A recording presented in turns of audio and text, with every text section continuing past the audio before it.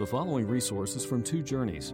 Two Journeys exists to help Christians make progress in the two journeys of the Christian life, the internal journey of sanctification and the external journey of gospel advancement.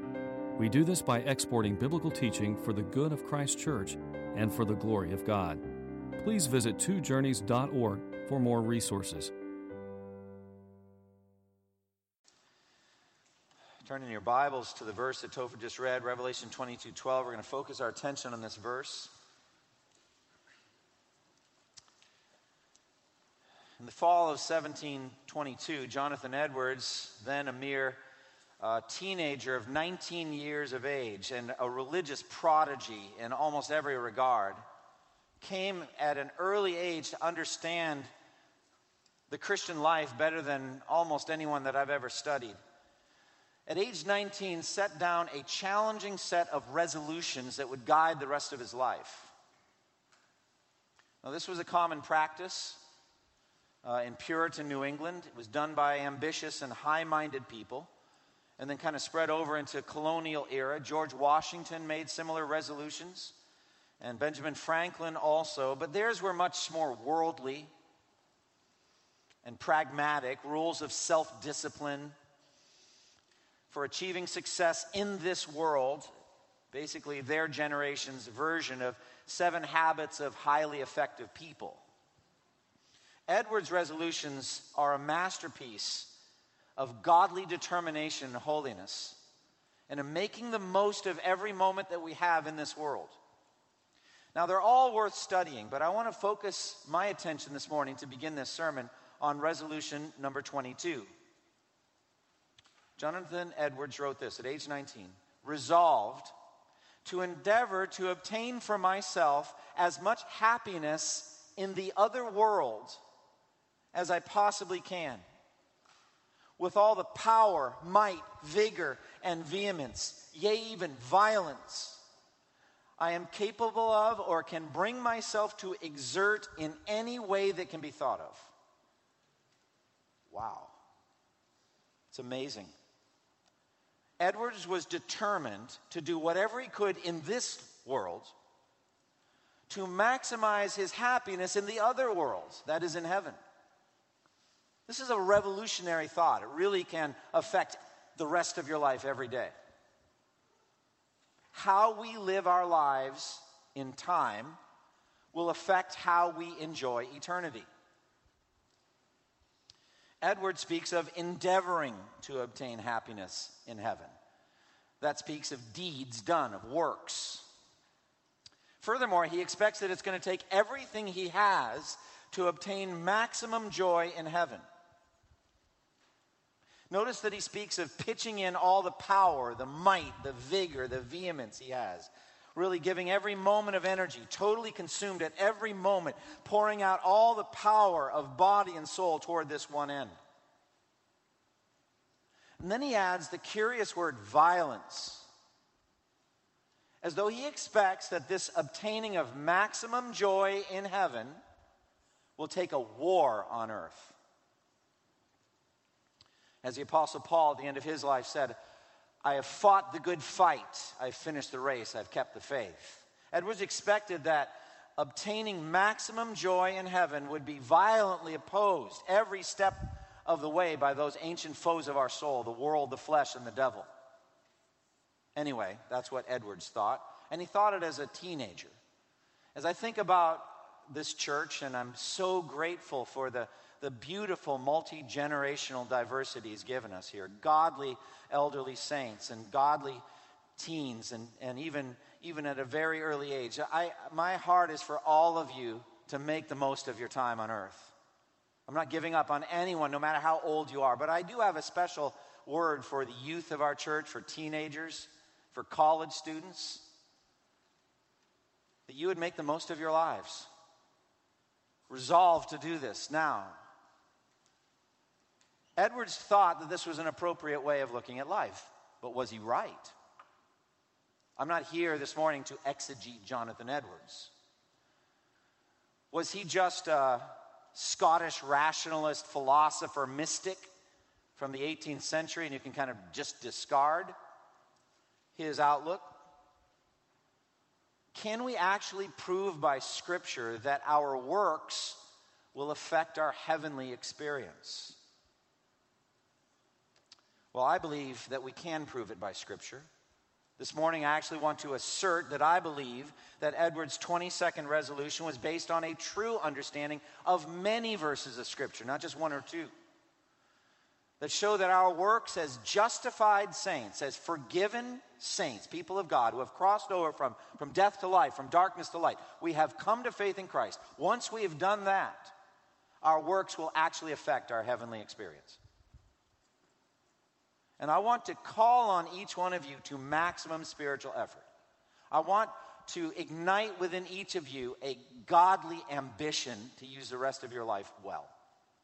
A fire that will result in maximum spiritual and physical effort for the glory of God for the rest of your life. Now, no book of the Bible so clearly depicts our life in the next world as does this book we've been studying, the book of Revelation. And especially the final two chapters of this incredible book of Revelation, Revelation 21 and 22. And this morning I want to focus our attention on verse 12, what Topher just read. Behold, I am coming soon. My reward is with me, and I will repay everyone according to what he has done. So Christ is coming soon with his rewards. Notice the promise that he asserts. Behold, he says, I'm coming soon. So as though the veil is being pulled back, behold. This is referring to the second coming of the King, of King Jesus. And when he comes in breathtaking glory to punish his enemies and reward his servants, that's what he's asking you to think about. Behold, that's coming soon. I am coming soon. Now, most of the book of Revelation, as we've been studying all along, has depicted what he will do, what terrifying, dreadful things he will do to his enemies. But these last two chapters speak of what he will do for his servants.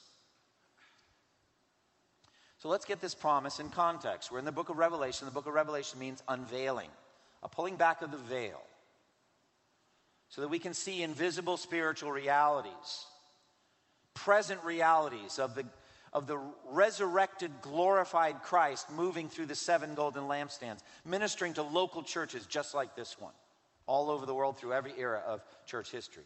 Present realities of God enthroned, that you can see Almighty God sitting on a heavenly throne of glory, and he's surrounded by 24 other thrones with elders and living creatures and 100 million angels. Present realities of the Lamb of God, triumphant, looking as if he had been slain, having redeemed people for God from every tribe and language and people and nation. Present realities, invisible spiritual realities of the devil and his angels, of demons who are constantly assaulting the people of God in this world. You can see all this in the book of Revelation. But also, that's present, future realities. He has made this revelation known to his servants to show his servants what must soon take place. It's a future book, Revelation 1:1. And so we've seen over many, many chapters the future of the progressive unfolding wrath of God. 7 seals, 7 trumpets, 7 bowls. And also, beyond the second coming of Christ, the future new heaven and new earth, a new Jerusalem, and what that world will be like. Now, he's saying, behold, I am coming soon. My reward is with me, and I will repay everyone according to what he has done. He actually says this, the final chapter, he says it 4 times. He says it in verse 6, he says it in verse 7, he says it here in verse 12, and then in verse 20, one more time, as if we had somehow missed it. Oh, that you hear this. Behold, I am coming soon. He who testifies to these things says, yes, I am coming soon. To which John in Revelation 22:20 immediately replies, Amen, come Lord Jesus. Now the word soon may be perplexing to us. It's been 2,000 years, but we've covered that. 2 Peter 3 with the Lord, a day is like 1,000 years. 1,000 years are like a day. The word soon is meant to make us as servants who don't see our master every day, don't see him with the eye, to make us perpetually vigilant in his service. that we're ready at any moment for him to come. It actually affects the way you live your life at every moment. If you've got that expectancy that at any moment he could come, we're continually alert, continually active, continually aware. That's what the word soon should do for us. And he says when he comes, he's going to bring his reward with him. Now, I believe we could talk negatively. You could say this verse could be taken as a positive, negative. Is it a warning to his enemies? I'm going to zero in on it being a reward for his servants. That's what I'm going to do. I could do both from verse 12, but I'm going to zero in on the reward aspect. So this brings us right to the doctrine of Christian rewards, the theology of rewards. And notice how he intensifies it in verse 12. I will give to everyone according to what he has done, according to your works. Now, the word reward, misthos in the Greek, it's like salary. It's a concept of pay or salary. It always has to do with recompense or something given back for deeds done. It is never used in reference to forgiveness of sins or reconciliation with God or justification. Never. As a matter of fact, Paul vigorously separates the two in Romans chapter 4. After having asserted in Romans 3 the glowing center of the gospel, but now a righteousness from God has been revealed. This righteousness from God comes through faith in Jesus Christ. There is no difference, for all have sinned and fall short of the glory of God and are justified, that is made right with God, declared not guilty by God, forgiven of sins by God, justified by faith in Christ. God presented him as a propitiation, a sacrifice that takes away the wrath of God through faith in his blood. He said that in Romans 3. Then in Romans 4 he said, what should we say that Abraham, our forefather, discovered in this matter? If in fact Abraham was justified by works, he had something to boast about, but not before God. What does the scripture say? Abraham believed God and it was credited to him as righteousness. Listen carefully to what he says after that. Now, when a man works, his wages are not credited to him as a gift, but as an obligation. Same Greek word, wages, misthos. All right? His wages aren't a gift, they're what is owed to him for his service. However, to the man who does not work, but trusts in God who justifies the ungodly, his faith is credited him as righteousness. You see how, as far as the east is from the west, he separates forgiveness of sins from works. We cannot be forgiven of our sins by our works. And I just want to stop and say, I've been praying for this moment in the sermon. I know that God must have brought some people here that are as yet unforgiven. You're on the outside. You know you're not a Christian. You're here as a visitor. I'm just telling you right now, if you even want to go to heaven at all, it's not going to be by works. I'll talk more about that in a moment. But if you want forgiveness of sins, all you have to do is trust in Jesus Christ, who died on the cross for sinners like you and me, and who was willing to take your wickedness and your sins on himself and die under the wrath of God so that he could give you his perfect obedience to the law of God, his righteousness as a gift. And in that you'll stand on Judgment Day, forgiven of all your sins. And in that righteousness, you will walk on into heaven through the gates of the New Jerusalem. That's how you get to heaven. Let me be very clear about that. However, beyond that, beyond justification, there is the possibility, it's openly taught, of rewards for service done. Having been justified, you can store up rewards. As it says in Matthew chapter 5, blessed are you when people insult you, persecute you, falsely say all kinds of evil against you because of me, Jesus said. Rejoice and be glad, because great is your reward in heaven. Do you hear that? Great. So it's like there's smaller rewards, medium rewards, and great rewards. So it's like a dimmer switch of level of reward. Great is your reward if they pound on you and beat on you for my sake. If you're a martyr for my sake, rejoice and be glad, because you have a great reward in heaven. There's an entire chapter devoted to this, and that's Matthew 6. That's the key chapter on rewards, I think, in the Bible. There's a lot of other places, but this is coming right from the lips of Jesus in the Sermon on the Mount. He is actually very zealous in Matthew 6 that you not lose your reward here on earth by going for it here on earth. He wants you to have a reward in heaven. So he says in Matthew 6, be careful not to do your acts of righteousness before people to be seen by others. If you do, you'll have no reward from your Father in heaven. So when you give to the needy, don't let your left hand know what your right hand is doing, so your giving may be in secret. And your Father who sees what is done in secret will reward you. And when you pray, don't be like the hypocrites who stand up on the street corners and pray and everyone can see them and say, oh, what a godly prayer warrior. But when you pray, go into your room and close the door and pray to your Father who is unseen, and your Father who sees what is done in secret. He will reward you. And when you fast, don't make it obvious to everyone that you're fasting, but put oil on your head and wash your face and don't make it obvious to people that you're fasting, so that your fasting may be in secret. And your Father who sees what is done in secret will reward you.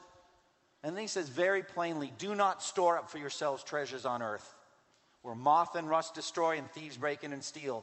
But store up for yourselves treasures in heaven, where moth and rust do not destroy and thieves do not break in and steal. For where your treasure is, there your heart will be also.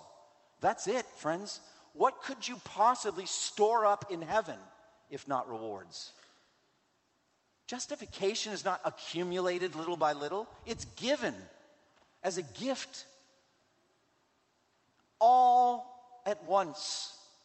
But Jesus said, beyond that, there are things you can store up day after day after day. Store up treasure in heaven and set your heart on it. Don't set it down here on earth. That's what he's saying.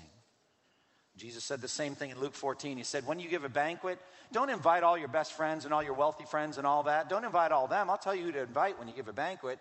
Invite the beggars and the lame and the poor, the outcast, the blind. And this is what he said, Luke 14:14. Although they cannot repay you, you will be, listen to this, repaid at the resurrection of the righteous. Wow. There's actually many verses about this. So, our deeds actually then will affect our experience in heaven. Now, I want to go back to justification by faith alone and make it plain to all of you how happy you will be just to be there. And we're going to swim in that for a little while, because it's just so easy to misunderstand this teaching. You will, all of you who are redeemed or will be redeemed by faith in the blood of Christ, you will be infinitely, perfectly happy just to be there. So, my primary witness on this is a famous individual whose name I do not know, but you all know him as the thief on the cross. You remember that individual. He was crucified with Jesus. And at some point, God, in his sovereign grace to this sinner, gave him a vision of who it was that was being crucified right next to him. Who he is, who he will be. The coming, resurrected, glorified King. How in the world did the thief on the cross know that? God showed it to him. And the thief turned and said, Jesus, remember me when you come in your kingdom. That's faith. And Jesus said, truly I tell you, today you'll be with me in paradise. On what basis does that man get all of his sins forgiven? He had been storing things up his whole life. Romans 2 says he was storing up wrath every day of his life. Wrath. That's all he had. To the moment they nailed him on the cross, all he had was wrath stored up. All of that removed. All of it. What treasure did he have stored up in heaven? Very little. He made a few comments and died. His hands could not move, his feet could not move. He wasn't going anywhere, he wasn't doing anything. He was justified by faith in Christ apart from works. And that day he was with Jesus in paradise, and I would go beyond that, perfectly happy. Absent from the body, present with the Lord. And he'll be there in a resurrection body, perfectly happy. So there is a heaven we will all enjoy equally. What is that? All right, Revelation 21 says, verse 1 through 4, I saw a new heaven, a new earth, and the new Jerusalem. And it says in verse 3, Revelation 21:3, now the dwelling of God is with people, and he will live with them, and They will be his people, and God himself will be with them and be their God. And he will wipe every tear from their eyes, and there'll be no more death or mourning or crying or pain. Friends, we will all enjoy all of that equally.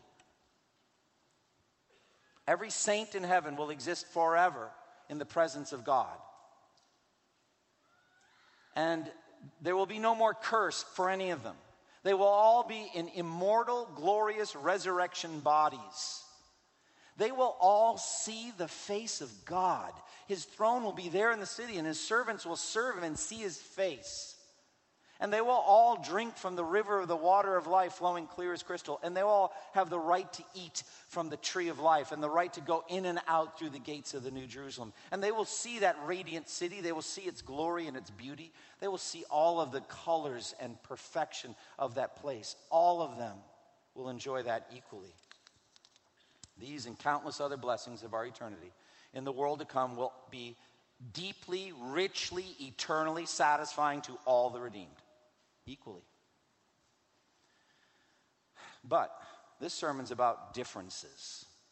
I want to zero in on differences between the saints in heaven.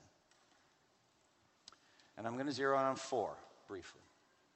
Some saints will enjoy more rewards than others. Some saints will enjoy more glory than others. Some saints will enjoy more authority than others. And some saints will enjoy more of God than others. First, some saints will enjoy more rewards than others. Jesus, as we've seen, urges us to store up treasure in heaven. And he sets no limit on how much we can store up.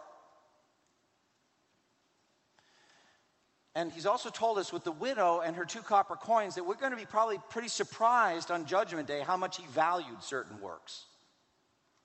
But she gave everything she had to live on. So that gives us a clue on some of the rules here. Sacrifice, the level of sacrifice.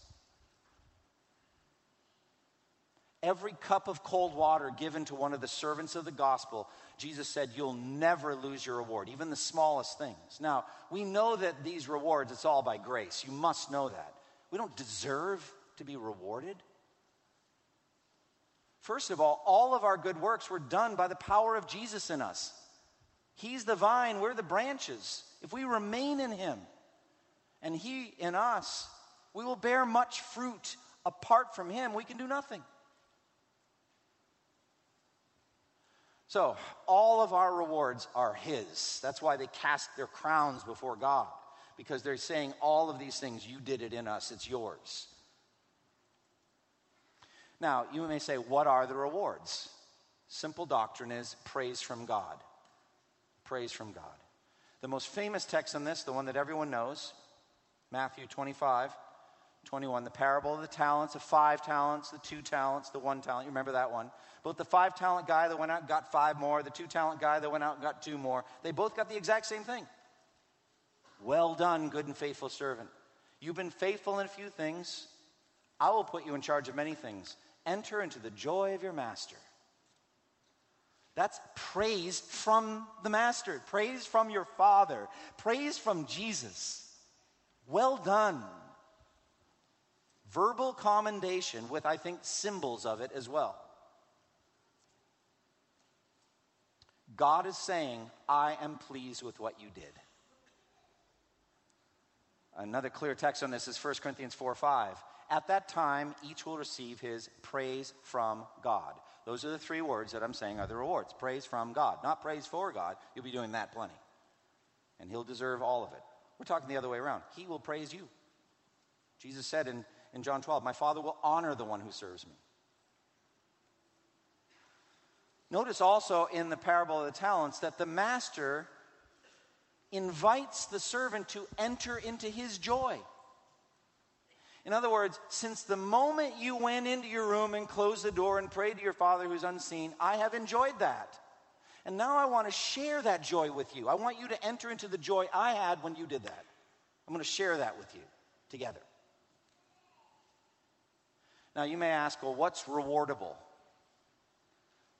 This is where I shorten the sermon. I've shortened this a lot. I could preach a long time on this. But I think there are I think I'm at this point saying 4 criteria. Everything done for the glory of God. Everything done by faith in Jesus, like a vine abiding in the branch. You're relying on him. Everything done in obedience to the word of God, where you did what you were commanded to do. And everything done with a loving demeanor. Love is patient, love is kind. You could give all your money to the poor, but if you're not loving it, if you're not a cheerful giver, you won't be rewarded. Those are the 4.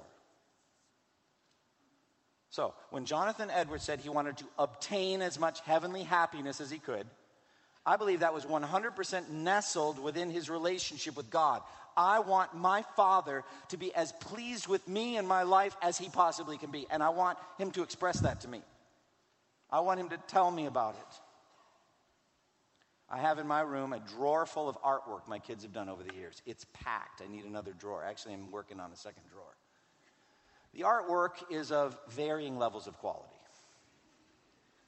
But it's precious to me because my kids did it because they love me. It's relational. That's what these rewards are. They're relational. My question is, how much of that do you want in heaven?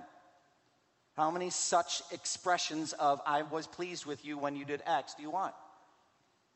Secondly, some saints will display more glory than others. We're all going to shine like the sun in the kingdom of our Father. We're going to be radiant in our resurrection bodies. Matthew 13:43, the righteous will shine like the sun. But Paul also said this about the resurrection body. Star differs from star in glory.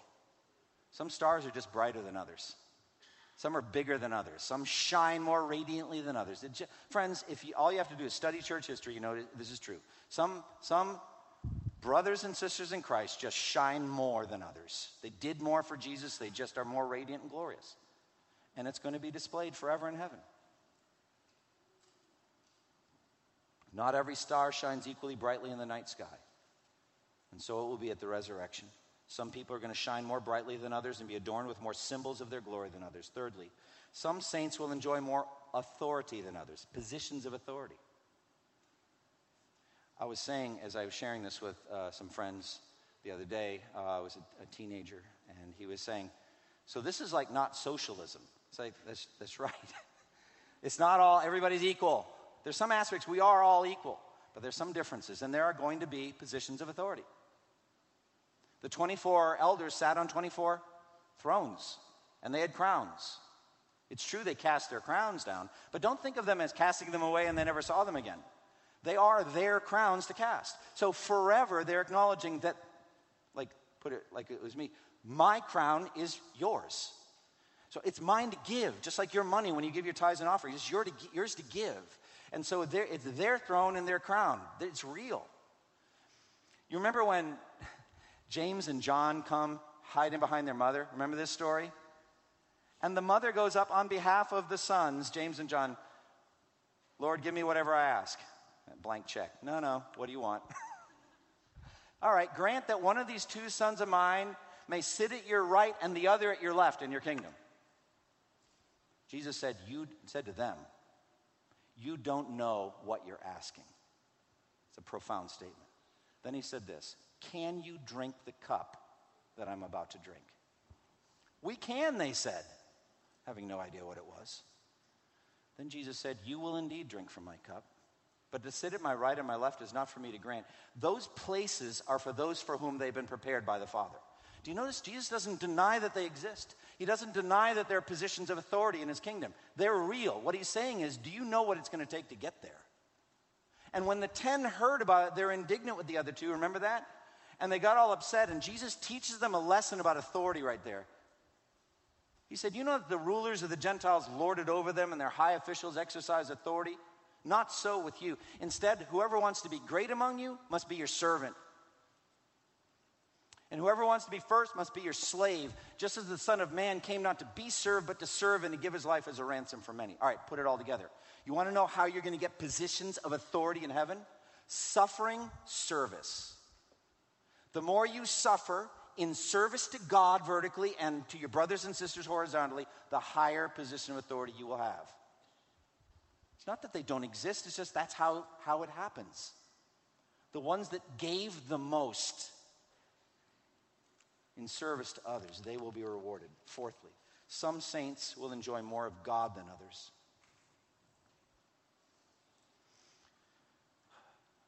Jesus said, the measure you use is the measure you'll receive. Jonathan Edwards, in a sermon on Romans 2:10, and then another one at the end in 1 Corinthians 13, heaven is a world of love. He gives an image here of God in heaven as an infinite ocean of himself, infinite ocean. And we, the saints, are all like vessels completely immersed in the ocean. None of us has the whole thing. He's an infinite being. We don't become infinite beings when we go to heaven. We'll always be learning God. There's always more of God to take in. But here's the thing. The vessels are of different diameters. And every saint is completely full, but not every saint is equal in their fullness. Some saints just have more of God than others. They see more of God than others. And no one, Edwards said, no one will be dissatisfied for, and this is a direct quote from Heaven is a World of Love, each will have as much love as they desire. That's a very provocative statement. How much do you desire? You actually are setting your measure. Now, the measure you use is the measure you'll receive. So honestly, this is a call for heavenly ambition. Now, a number of years ago, as I was preaching through the Gospel of Matthew, I came to Matthew 16, a very famous statement. What would it profit a man if he should gain the whole world and forfeit his soul? Or what would a man give in exchange for his soul? And I came across a short story written by the Russian novelist Leo Tolstoy. It was written in 1886. James Joyce called it the greatest short story ever written. And Tolstoy was writing it to warn us against earthly ambitions, against greed. That was the purpose of the story. And it settles on, the focus of the story is a peasant named Payam. And Payam was frustrated with his economic level in life. And he wanted to get more, but he knew back then in Tsarist Russia in the 19th century, it all came down to land. How much land you had. He said, I got to find some way to get more land. And he tries a variety of things, but then he hears from a friend that in the distant east, beyond the mountains, there was a tribe of people called the Bashkir people who were selling land at an incredibly low rate. And it was good land, good for farming and for cattle and whatever. You should go there. So he sells as much as he can, Payam does, gets 1,000 rubles together, and he travels hundreds and hundreds of miles to the east, across the mountains, and he comes to the region of the Bashkirs, and he meets the tribe and the tribal chieftain. They confirm it's true. They're selling land. He said, well, what's the price? And the chieftain said, our price is always the same, 1,000 rubles a day. I said, well, what does that mean? Doesn't make any sense. I thought you'd say, for a certain number of acres. I said, no, 1,000 rubles for as much land as a man can walk around in a single day. But here are the rules. You have to walk, not use a horse. And you have to start and end at the same spot and before the sun goes down, or you lose all your money and whatever land you've walked around. So he can't believe it. He's like, but a man can walk around a huge amount in a day. He's like, well, then you'll have a huge amount of land. Well, that night he can barely sleep. He's so excited. And he starts the next day, gets up before dawn. He's up on a hill with a lot of the tribe, the Bashkir people, and the chieftain. He's ready to go. Sun hasn't risen yet, but it's almost there. And he can see the land just looks beautiful in every direction. But particularly toward the east, it looks really good. So as soon as the sun rises, the chieftain throws his cap down and he's off. And he goes down the hill. And the rules were that he had to take a spade with him, and as he was going around, he would mark the boundaries by digging a hole and piling up the dirt, and that would be his land. So as he's traveling, moving along, he can't believe how good the land is. Now, for you 21st century American people, picture like someone running the bases. That's how it's helpful for me. First, second, third, home. And as he goes from home to first, as he travels, the further along he goes, the more beautiful the land is. It looks richer and richer. And he's just about to dig his first hole, but there's another like little river there and a bunch of fruit trees, and he's got to include that. So he just keeps on going. Finally, he realizes, I might have bit off more than I can chew here. So he digs a hole and he makes his first turn. As he's moving along now the sun is pretty high at this point, maybe even past noon. He hasn't even dug the second hole yet. And he's getting hot. He's taking off his coat. He's taking off his his backpack, he's got the spade, he's drinking water, he's trying to make it through. He takes a brief break for lunch, and he's like, I've got to get back. So he digs the second hole, and now he's moving, and now the sun just starts to accelerate, it seems. It's moving fast across the sky. And now he's actually very worried whether he's going to get back or not. He digs his third hole, and he can see in the distance the hill where he started, but it's getting late in the afternoons. Shadows are long. And so he drops the shovel, and he's pretty much jogging. He's going as hard as he can, but he's not in great condition. He gets to the base of the hill, and as far as he can tell, the sun has set. And he throws himself down on the ground. But they call down, we can still see the sun from here. Don't give up. And so he gets up, and he's laboring up that hill. It's everything he can do to get there. And just before the sun sets, he grabs the chieftain's cap. He's made it around. And the tribe goes crazy. Like, how in the world does a man get that much land? It's the most they'd ever seen. Problem is, there's blood coming out of his mouth. Payam is dead. And here's where Tolstoy's genius comes in. The name of the story, How Much Land Does a Man Need? About 6 feet to bury him head to toe. It's a warning against earthly ambition. So that's how I preached it years ago.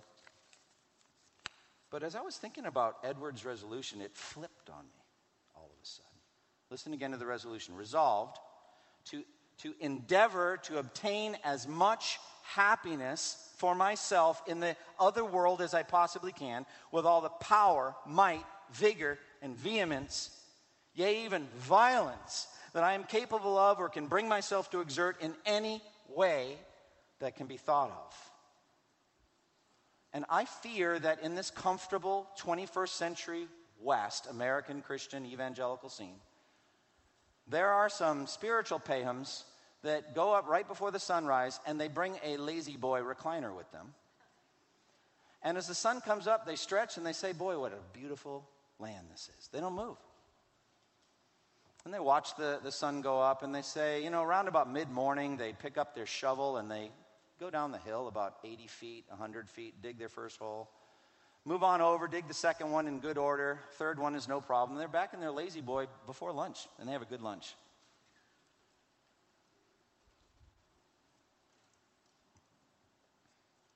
I would give everything I could that you not live your life that way.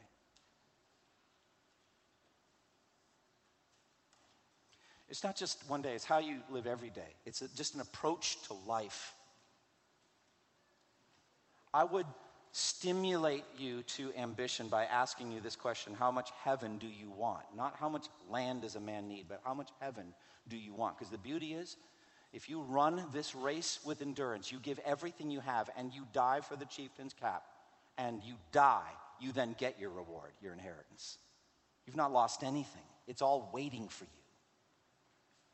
So this is a call to heavenly ambition, to run the race marked out before you with endurance, to store up heavenly treasure, to redeem the time because the days are evil.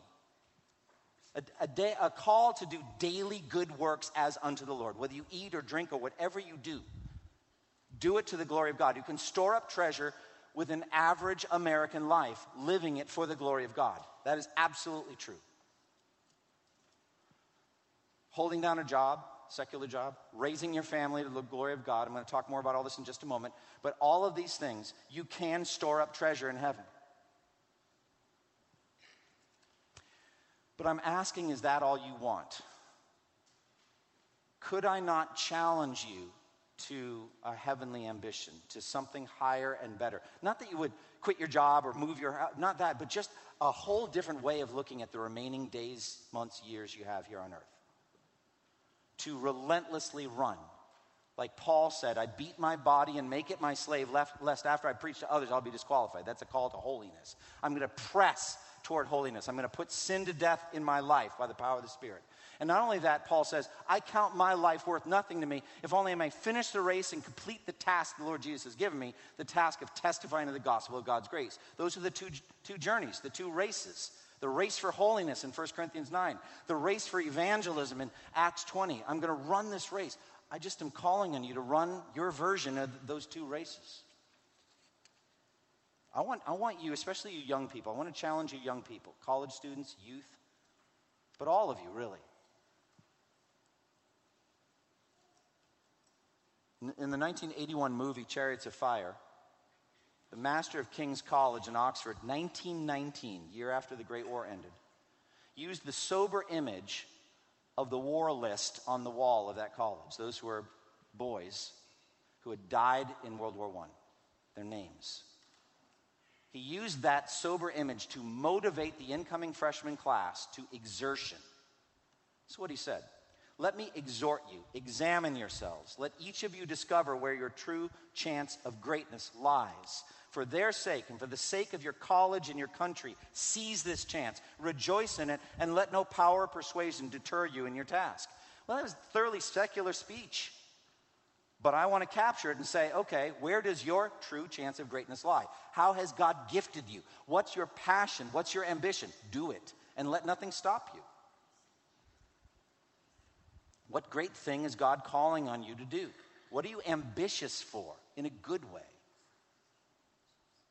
Romans 15:20, Paul says, "It has always been my ambition to preach the gospel where Christ was not named, so I would not be building on someone else's foundation. Rather, as it is written, those who were not told about him will hear." Paul's word ambition there is an amazing word. It's used 3 times in the New Testament. It's literally love of honor. In other words, it's like he's saying to Jesus, I would love the honor of going and winning some lost people for you. The honor that would come back to me for doing it. He says in 2 Corinthians 5, same thing. We make it our ambition to please God. That's for everybody. I would love the honor, O Lord, of pleasing you today. So what is your love of honor? What is your ambition? Maybe some of you it would be to be a missionary to an unreached people group. There's 400 unengaged, unreached people groups that imb.org has. You might be one of those that would be called out to win them to Christ. Or maybe God would call on you into vocational ministry in which you're planning a church in some North American city. Or maybe he's calling you into a pro-life ministry or another kind of ministry to the poor and needy, a mercy ministry. Maybe some of you have academic writing gifts. He's called on you to use that for the glory of God. I don't know. My imagination only goes so far. God has a vast imagination. And he's gifted you, and he's going to call you to do great things. What is your path of true greatness? What is your ambition? What would you love the honor to do?